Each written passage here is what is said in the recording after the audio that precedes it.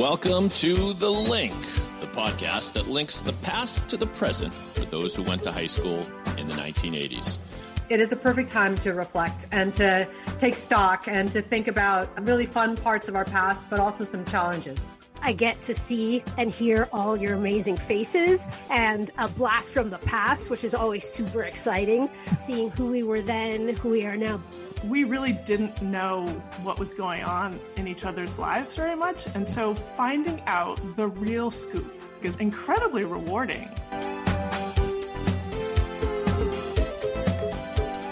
Hey everybody, welcome back to The Link. This is David Yaz of Pod 617, the Boston Podcast Network, but more importantly, a class member of these following people. This is a weird intro. I want you to say hello to the hosts of The Link. All four of us were part of the graduating class of Milton Academy in 1986. Farah Pandith, Diana Donovan, and Meredith Zinner. Yeah, guys. Yeah. Hey, Dave. Woo! Everybody. Okay. Meredith, are you at full volume, I hope? Because I'm full volume. I never... I'm at an 11. What else is new? And Diana, you must be happy we're not doing this early in the morning because it's just mid-morning for you now, I guess, right? It's almost noon. I have 11sies. I'm like a hobbit. I get hungry. And so I've had that. And later in the program, you might hear what Diana has for breakfast every day because we talked about that before we started recording. That's true. And yeah. Farah, all well with you, my friend? Everything is great. Thanks so much. Not everything is great. It's still 2021. Yeah.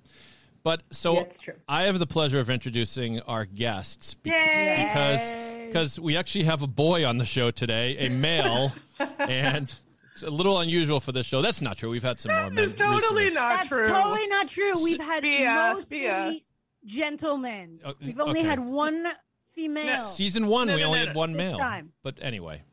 That's okay. I'm not we're a little biased. You know, originally we almost made it like women only. We were like, couldn't we just talk to all the women? Yeah. And we're like, well, that really wouldn't be fair. But our guest is the number one male. Our guest today, who we might actually hear from before the show is over, is not a chance. Mr. Roger Travis, my friend Roger Travis. He is a yes, go ahead. Doctor. Oh, exactly. You know what? We're all out of time, Raj. I wouldn't do that except that Farah's lovely assistant actually addressed me properly. Thank you, Roger. I'm glad that you said that. No, he earned it. And here's why we were only going to talk to women. Yeah. Yeah, Raj, you're just kidding. I think Dr. J is more of a doctor than you are, right? That's not true. That's not true. Technically, he is a doctor. He is an associate professor of classics at the University of Connecticut. He got his undergraduate degree from Harvard and a PhD, there's the doctor, in comparative literature from the University of California, Berkeley. So on the plane, I would love to hear about the Berkeley years. The thought of Roger in Berkeley is kind of funny. And so Raj, let me ask you, when the pilot says we have a medical emergency, don't volunteer because even though the pilot is unlikely to say, is there a medical doctor aboard, which is what they do say. Oh, they do say that. I know that's what they mean. That's awesome. Because it would be funny if you said, "Do we have a doctor on board?" He says, "Well, yes," and I can tell you. You start talking about like the Iliad. I don't know. Great. Yeah. Homer. So, Homer. The beginning of the Iliad or the beginning of the Odyssey. Right. So. Just to continue here, if they give me a chance. Yes, so Raj is expert on Greek tragedy. He's written on all types of topics around Greek tragedy. Also, a strange amount about the Halo, the video game, which is influenced a lot by Greek tragedy, which I just learned. He writes a blog, or has written a blog, A Living Epic, about the fundamental connection between the ancient epic and the narrative video game. Same kind of theme here. No. Yes, he also works on developing and studying a form of game-based learning called practomimetic learning, in which learners play the curriculum and learn and play video games all at the same time. Roger was also a backup catcher for the Seattle Mariners in 1993. He played a bully named Leatherhead in an episode of Laverne and Shirley and once shot a man just for snoring too loud. Yes, those last three things might not be true. But the other things are true. Welcome, Roger. Yeah. Roger. Welcome. Roger, we're so happy to have you. We Welcome. really are. I'm so happy to be Roger. here. You are not only having to deal with this crazy introduction, but I want to tell you how excited we are to hear about what you've been doing since Milton and how you are keeping the thread alive with the stuff that we know that you studied while you were at Milton. So tell us more. Okay. Why are you? I did study classics as an undergrad, and at Milton. You were one of the few guys that really liked Latin, if I recall. I love Latin. Latin is amazing. I mean, everyone loves Latin. There were a bunch of us who really were fond of it and of the wonderful teachers we had at Milton. And it definitely, it prepared me very well for a bachelor's degree in it. And then I had the choice. Really, I had to make the choice. I knew I wanted to be a professor. And the funny thing is that at age 52 now, I'm not so sure that was, in fact, a fantastic choice. Midlife crisis. You can always change. Well, yeah, I've definitely made it work. And as you'll hear, I've changed it in a certain fundamental respect. So I thought that I was just going to be like tweed-covered classicist. Pipe. Yeah, exactly. But even at Harvard, I began to understand that the way the classics was being studied within the discipline of classics was not really what I wanted to do. And so I made the choice that I wanted to do comparative literature at Berkeley. And how much of a niche is classics at Harvard? Are there hundreds of people? Whatever. I was trying to Americanize it. Oui, c'est niche. Oh, okay. I thought you said itch. So, anyway, okay. It is even at Harvard, it is quite a niche. There are more. The per capita number of classicists is probably greater there than at almost anywhere else, but maybe of Oxford and Cambridge and places in Germany. But it is still, I was one of, I think, 6 or 7 that year. Wow. Okay. Of 600. Of 600. And when you said I knew that I wanted to be a professor, where did that come from? And it came from loving learning, I think, more than anything else, and really loving learning on my own terms, and the idea that there was a career where you could basically decide what you wanted to learn within a given field, and then you could kind of sound smart about it. I mean, I think it's not to be underestimated that I liked that one of the things that made me feel like I was less awkward, because I was pretty awkward. One of the things that made me feel less awkward. Dave! Did I say the word of the day? No, he's being obnoxious with his little toy.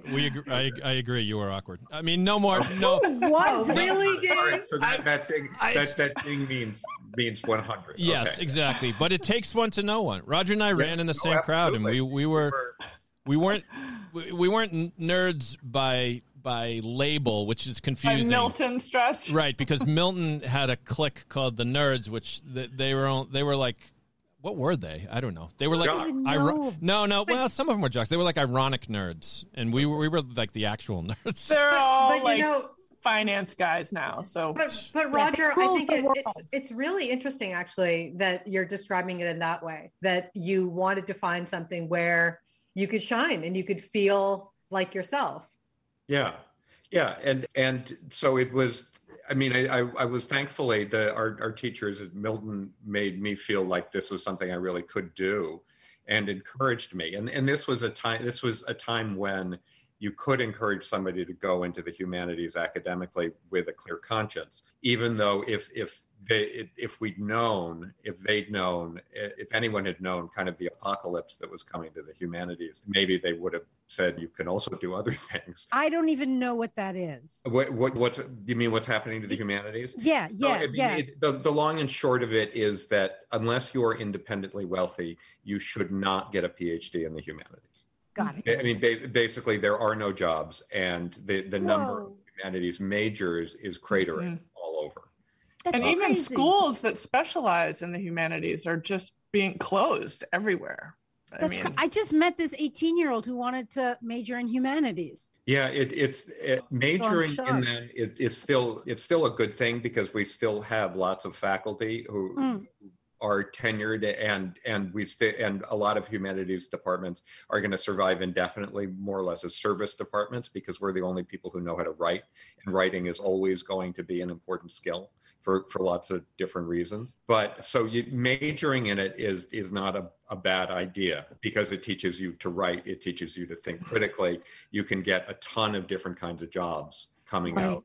Could you, for people like me who've been off the rock for a while, define humanities? Oh, okay. There are lots of different ways to do it, but the most standard way is to say that it's the set of disciplines that study the past of human culture from a bunch of different perspectives.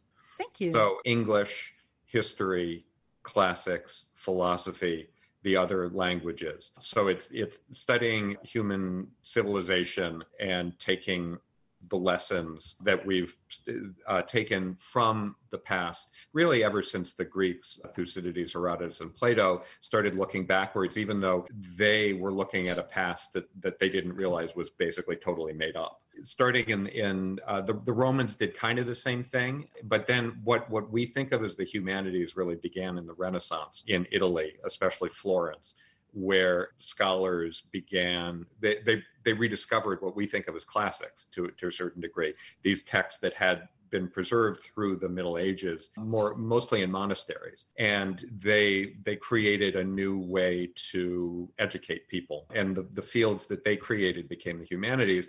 And it was only beginning in the 18th century that anything like what we now call STEM was something that people studied academically at all. It began as natural philosophy. And so Darwin, for example, was a natural philosopher.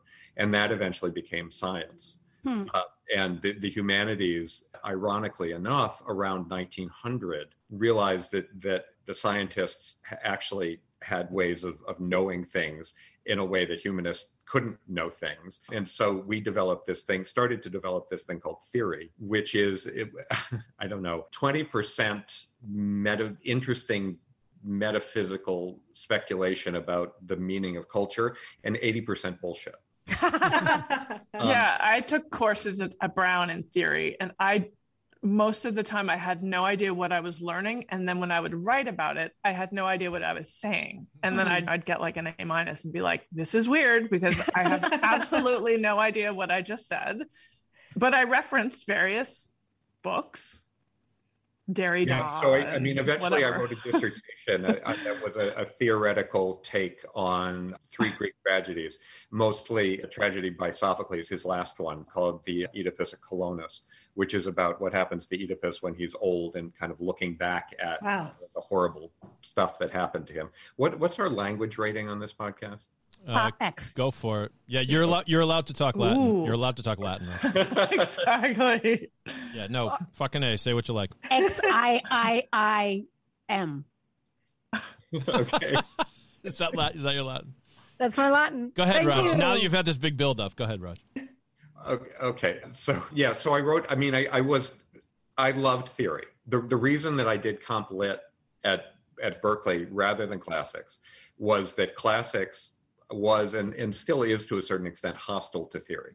And what I didn't realize is that although the classicists I knew were hostile to theory for the wrong reasons, they nevertheless were basically, they shouldn't have been as scared of theory as they were, but theory needs to be balanced in a way that took me a while to discover, and to the point where I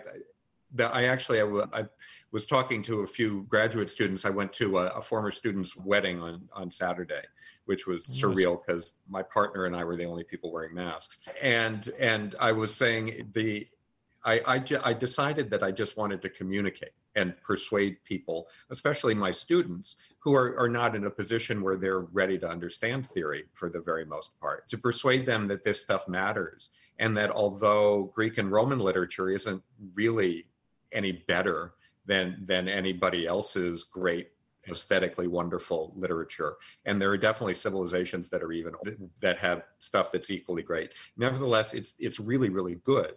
And it is foundational to a lot of what we do in Western culture. And it does help us understand certain things, some good, some bad, that are happening now, to go back and see what Thucydides was saying about realpolitik in the Peloponnesian War.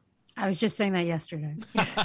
Roger, it's actually what's really striking in what you're saying is how relevant it is to this moment in time, even this week, as we're watching the pullout from Afghanistan and the commentary around learning lessons from the past and understanding the cycle of human civilization, which is sort of the larger piece of this. It isn't just obviously a 20-year exercise in lessons learned, but understanding civilization, understanding humans, how they respond to things. And what I loved about what you said was how you study it and how you look at how others have looked back and seen things. So I appreciate you saying that very, very much. But it goes back, I was just going to jump in and say, referring to your earlier point about how getting a PhD in humanities, it comes back to jobs. So people now, when they're going to college, they're not thinking about it in terms of how can I learn and become a great citizen? They are thinking, how can I make money? They only think about money. The number one job that most kids want to do is be an influencer.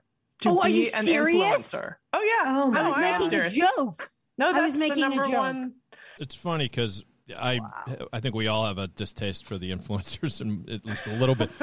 But Raj, the nerds have risen, right? I mean, and so this. But don't they always? Well, I mean, the nerds always. They always do. It's no, but always. Raj knows what I mean. There's actually Who Run the World, nerds. But there's actually there's the something hip now about going to Comic-Con and being into video games and gaming. And Raj, would you agree?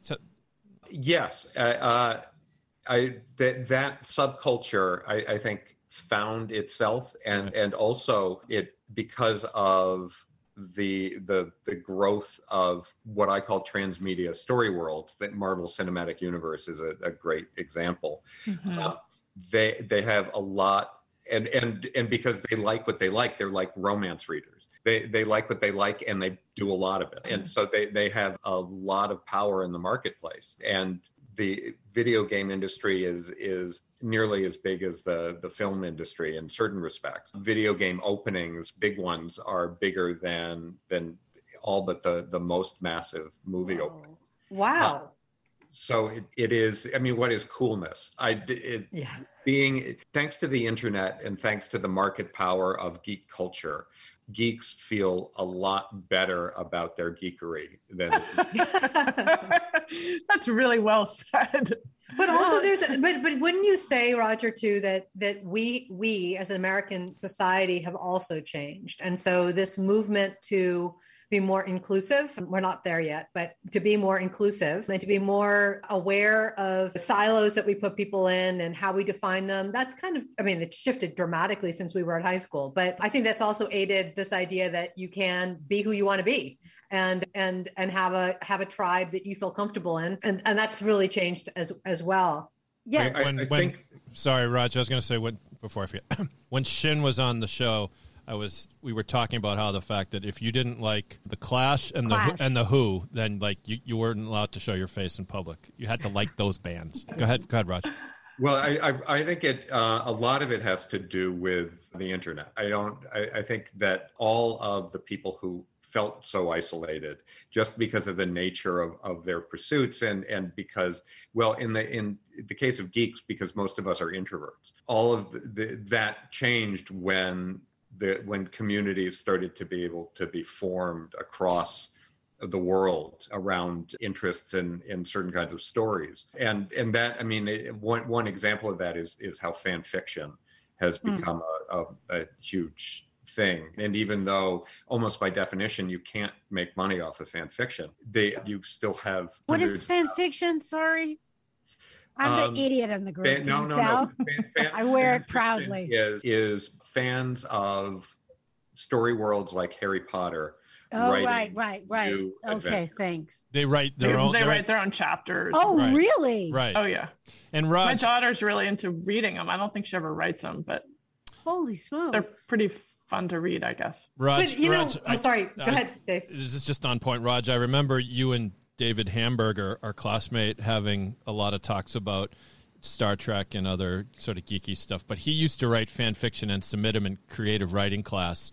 And who's Changeling? You know who Changeling is, right?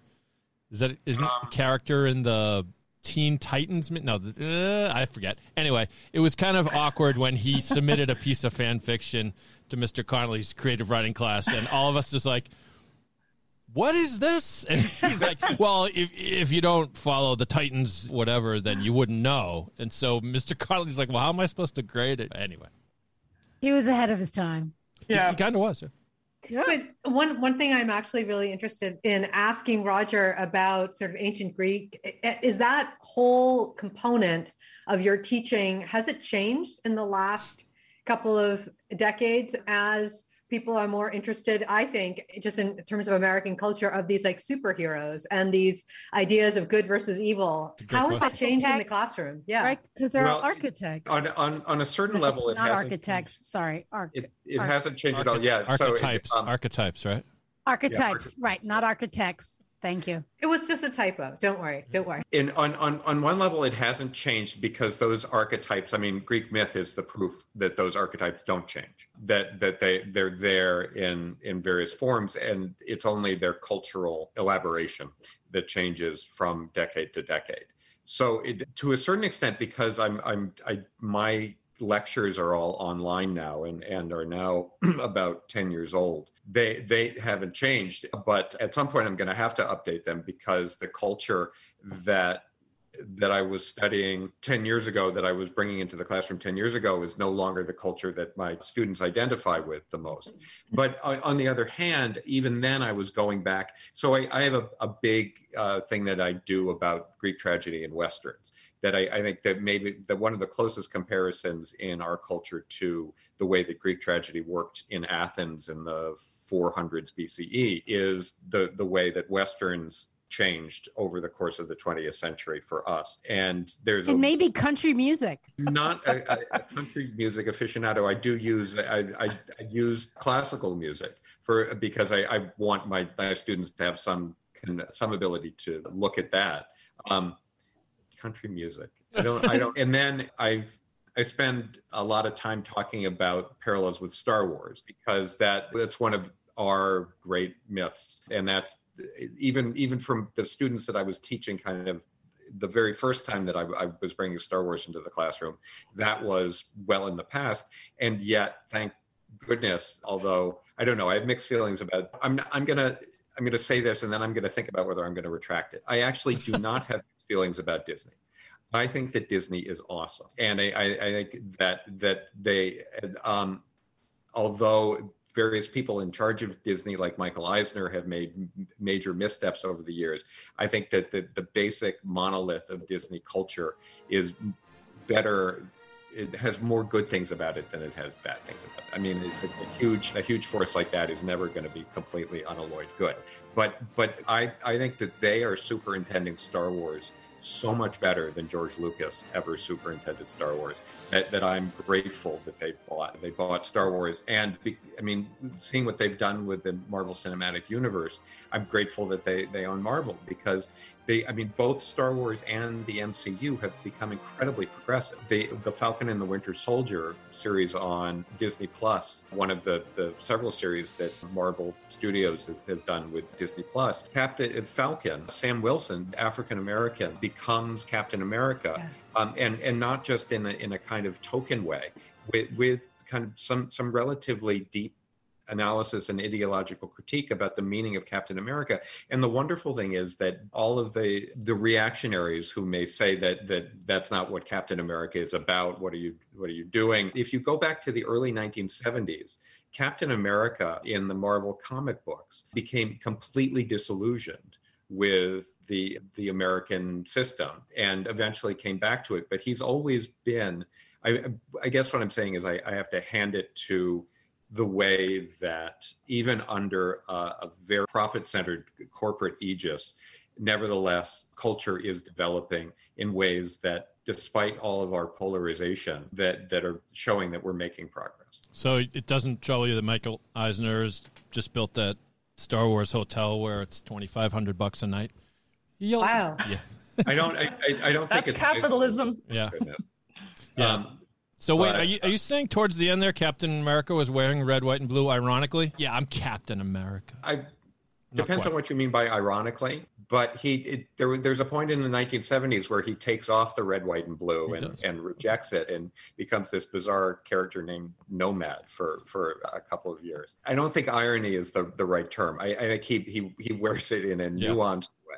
I was only being half serious, but I know. But you know. But Roger, that's so fascinating actually, because it's repurposing sort of the conversation around what you teach and what's relevant today in a way that I want to ask, was making me want to ask the next question, which is, what's your favorite class that you're teaching now? I mean, what are you really enjoy doing?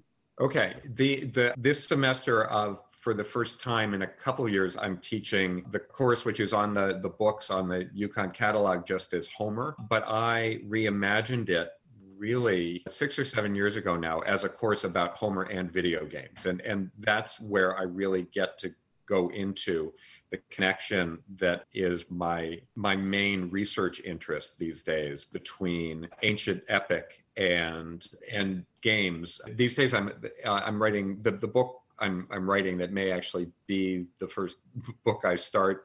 I've started, I think, 5 books over the last 15 years or so. But this one, it seems like it's got legs. It's actually about card games rather than video games. But the basic principle is the same, which is that Homer, as we think of it, has come down to us in the form of these 2 big books, the Iliad and the Odyssey. It was discovered early in the 20th century that those books are fossils and that they're the sole remaining record of what was once a living tradition of recomposition by singers of tales. And the standard term for a singer of tales is bard. So what we have been able to reconstruct from internal evidence within the epics themselves and from comparative evidence among this one surviving oral tradition in Yugoslavia, which is no longer surviving, but was recorded by a couple of Harvard classicists named Milman Parry and Albert Lord. They were able to prove, really beyond a shadow of a doubt, that the Iliad and the Odyssey originally came from an oral tradition. And generally, we moderns, when we think of an oral tradition, we think of it within our own framework, which is completely written.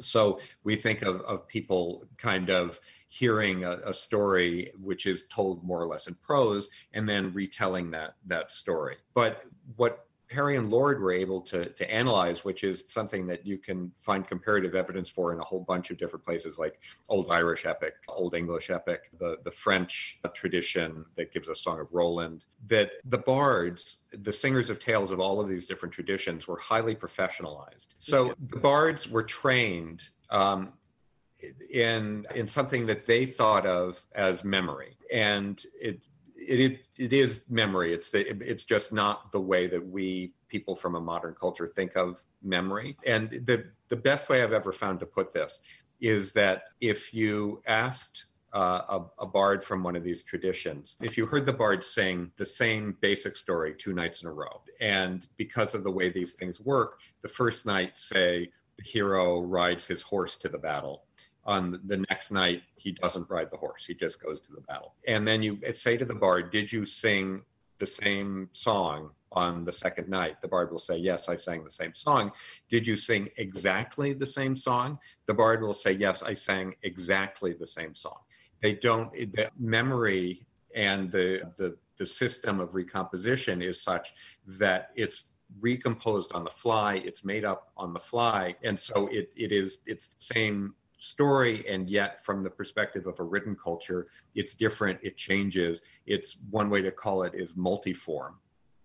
And so what the insight that's kind of led to everything I do research-wise and also to this course which is now called Gaming Homer, is that that's precisely the way that the player of a video game or my new set of research or an adventure card game, and I'll say a little bit more about what I know that you're winking and nodding because Gaming Homer is a reference to The Simpsons. Is it not, Roger?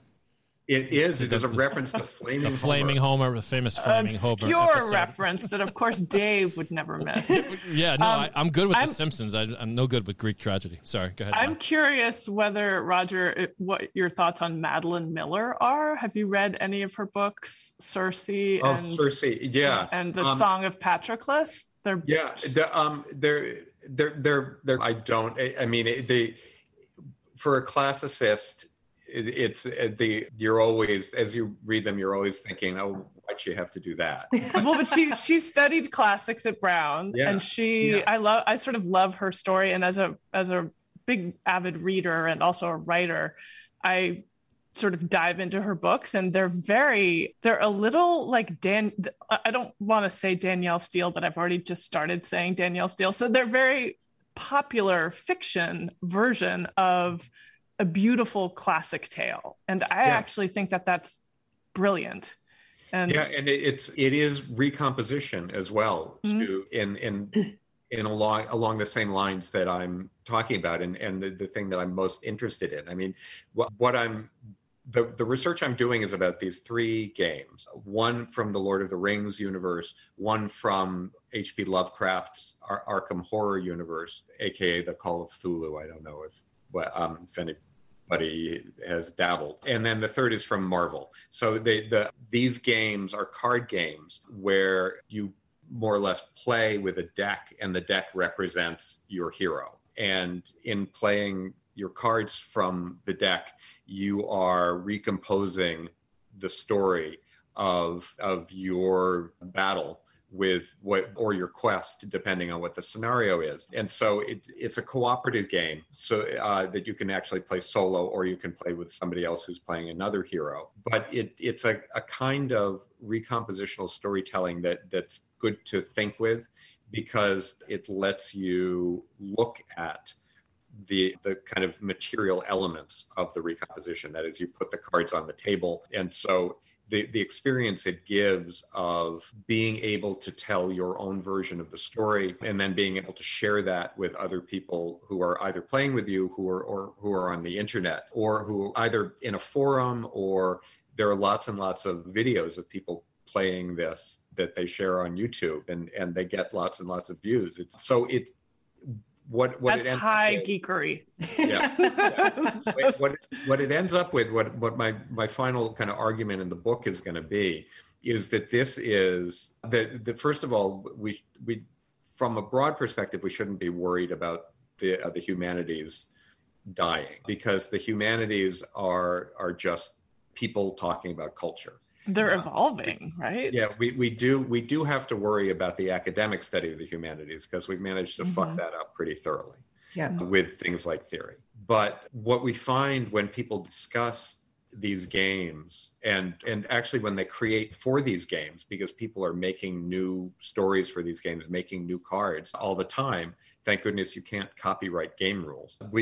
We have a kind of revival, a new way to do humanities that it would be really great if people like me paid attention to and tried to foster without being patronizing.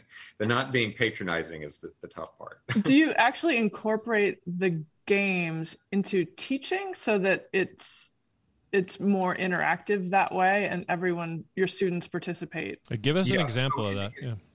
In this course, the Homer course, they're going to be playing a game called The Lord of the Rings Online as part of their course activities. It's more or less part of the reading. And then, so that's to parallel the Iliad.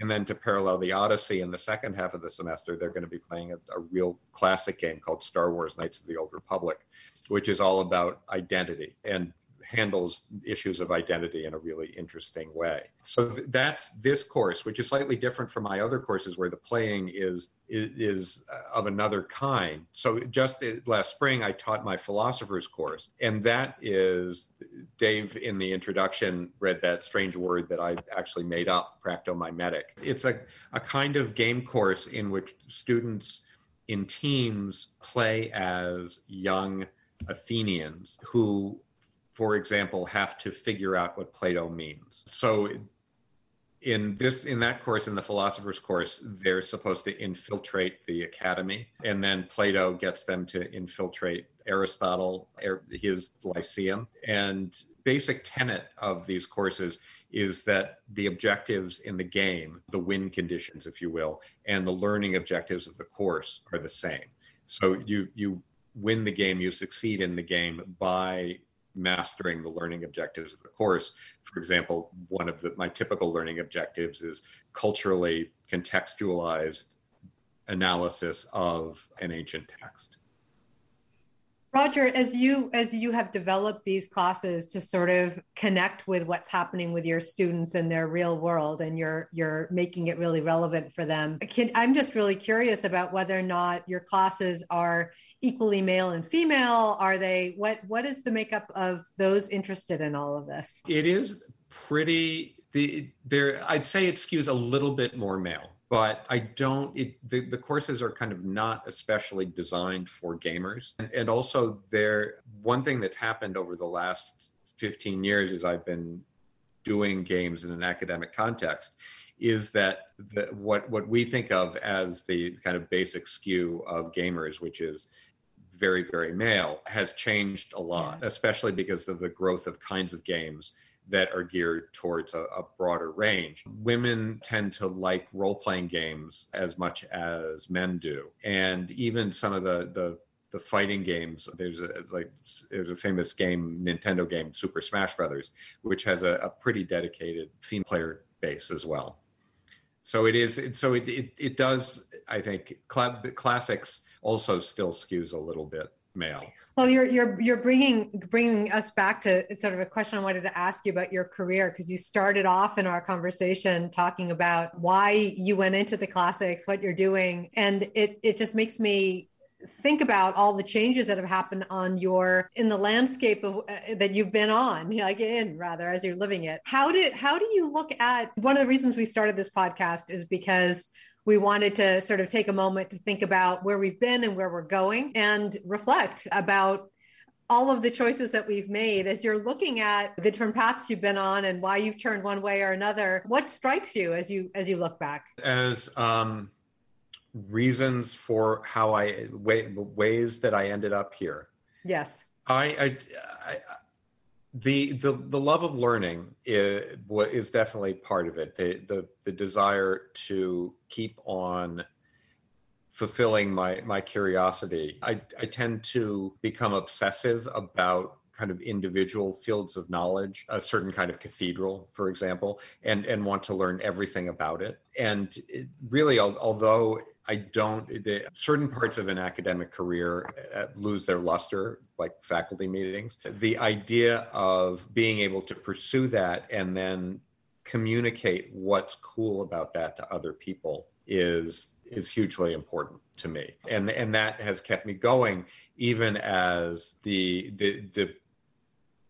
crisis in the humanities has posed big challenges. I feel like on the one hand, kind of holding back the darkness and making sure that classics will survive in some version, although I don't think it needs to survive in the traditional version. That's really important. And then on the other hand, making sure that the other side of that coin is also honored, that it changes, that we find ways to make it change, that we find ways to connect with modern culture, and that even if the discipline of classics as we know it has to go away and higher education itself has to transform, I'm not so sure that the idea of a major makes all that much sense anymore. I have colleagues who are very, I guess reactionary is probably the right word. They're worried about having prerogatives taken away. I don't think we have to be organized the way that we're organized.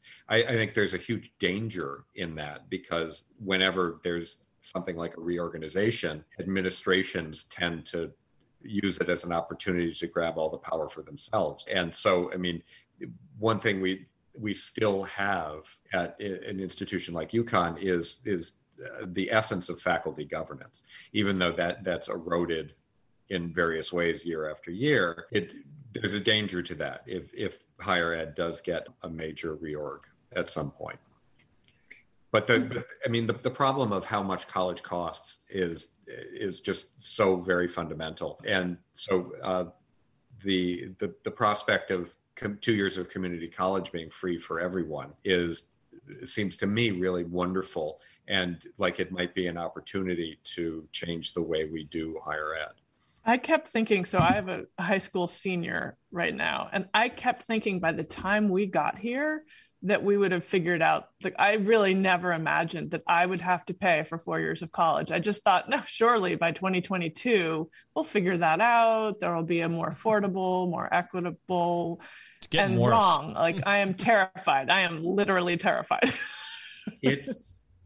It's not fun. It's really scary. I think that there are larger questions though that have to be raised, and it sort of corresponds to what Roger was saying about how we learn and what we're learning and how we think about sort of a holistic approach. And as we look at what's missing in our American mindset, so much could be alleviated if we think differently about how we're teaching and what we're learning at different stages in our life. I mean, I think we have an old model, I know we have an old model that isn't working for the world that we are living in today. And it's really frightening that we haven't caught up. And amazing to have the perspective of a person who teaches the classics. Yeah. It's such a really interesting way to look at it, because you already teach something that is kind of old and traditional and outdated, and so you have to constantly reinvent the way that it is taught in order to make sense to the people who although a lot of my colleagues all over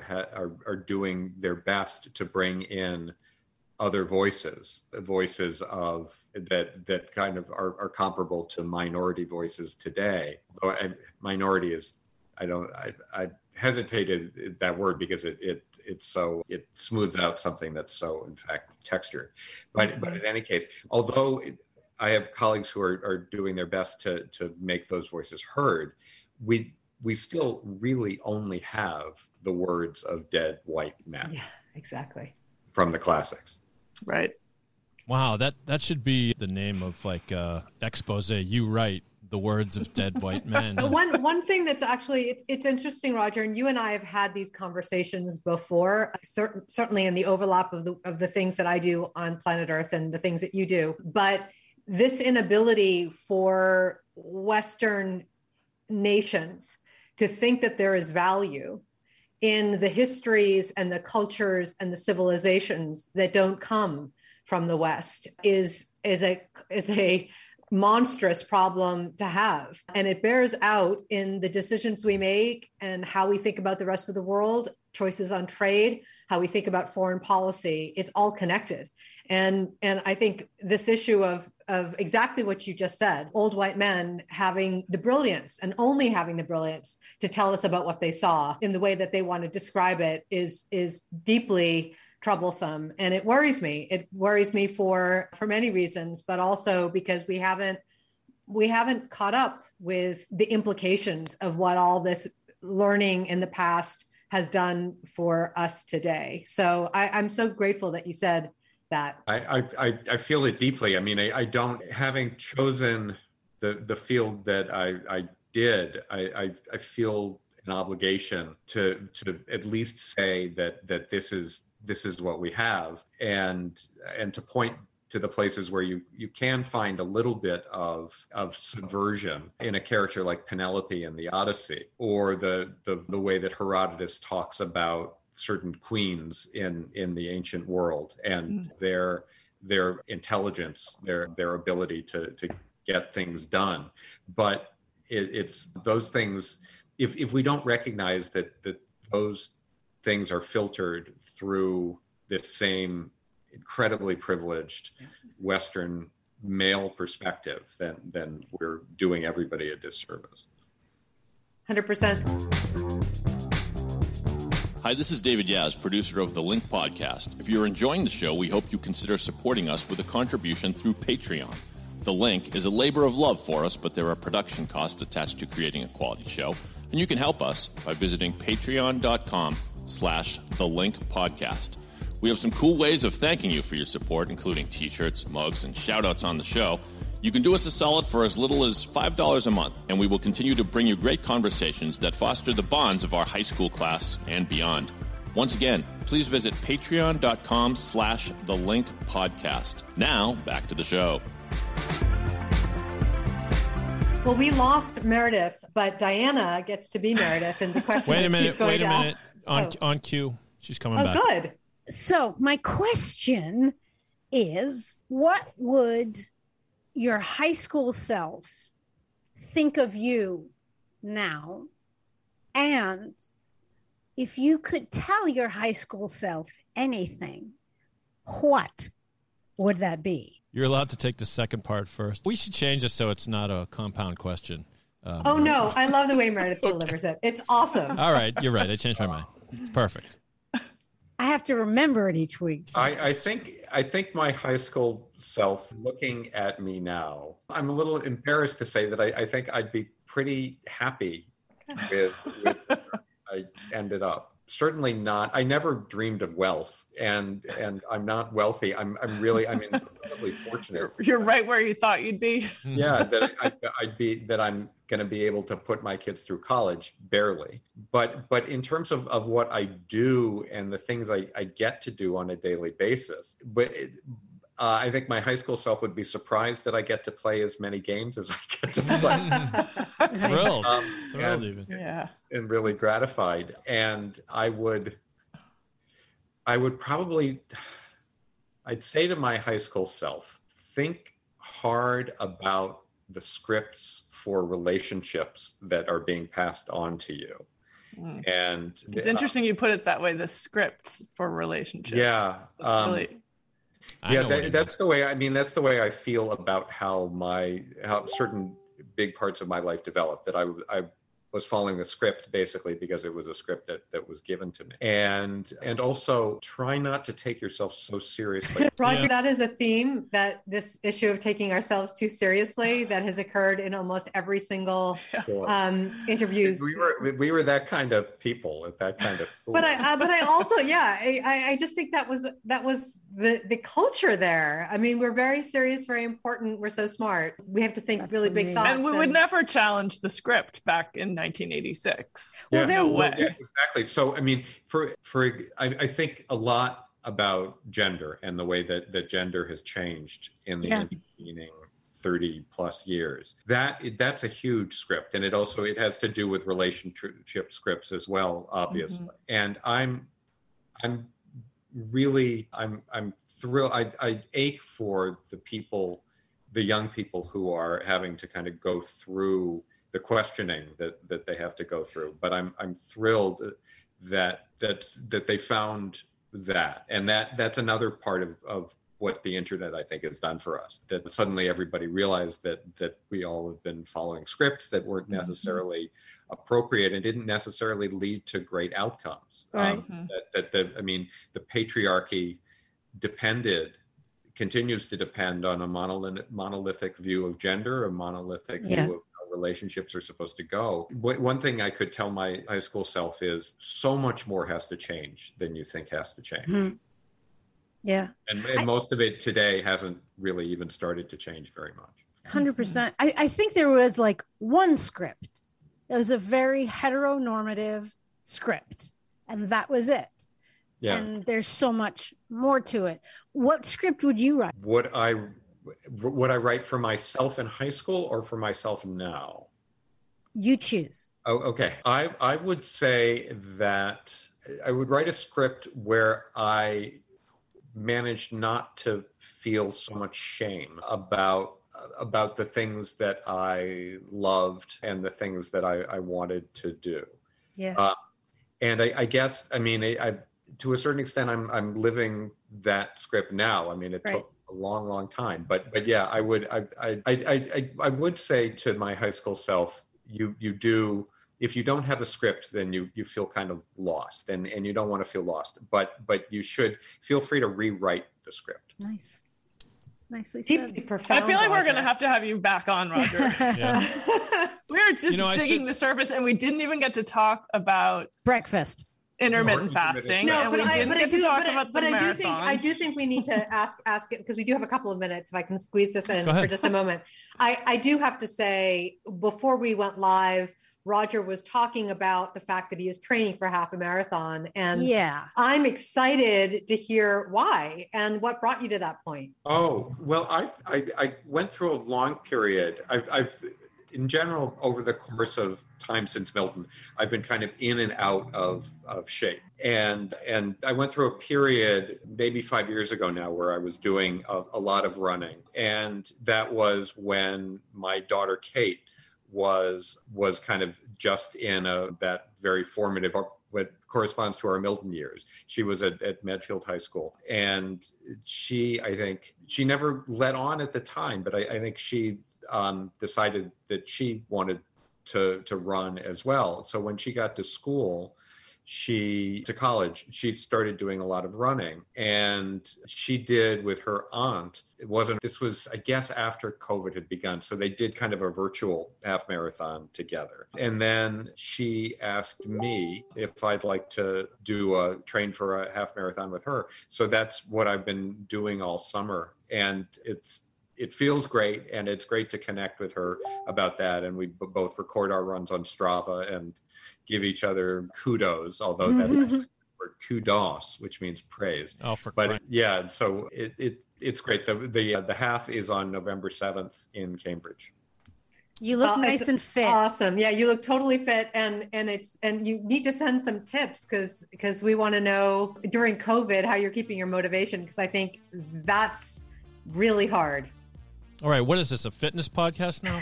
It is. Yeah. Why not? It's mental fitness as well. The motivation is having a goal, like that you are training for something. If it's just going out there to exercise without kind of a plan, it's harder. Although I've discovered that when I do my easy runs, which is most of the mileage you do, I listen to audiobooks and podcasts, and it's really a great way to get those in. Good man. You should listen to the link. I was just going to say. What a great transition. Segue. Thank you. Yes. Raj, stick around while I close the show. This is always painful because I get interrupted, but maybe I'll make it through this time without. Thank you for listening. Impossible. There we go. Thank you for listening to The Link. A reminder, go to pod617.com/link for all the information, all the past episodes, and you can support us on Patreon. Throw us a little support. We're doing good here. Thanks to our guest, Raj. Raj, I hope you had fun. I did. Thank you. Was that convincing enough, guys? Yeah, I guess so. It was great. You were great, Raj. You were great. And thanks, everyone. Make sure to subscribe to us on Apple Podcasts. And thanks for listening to The Link.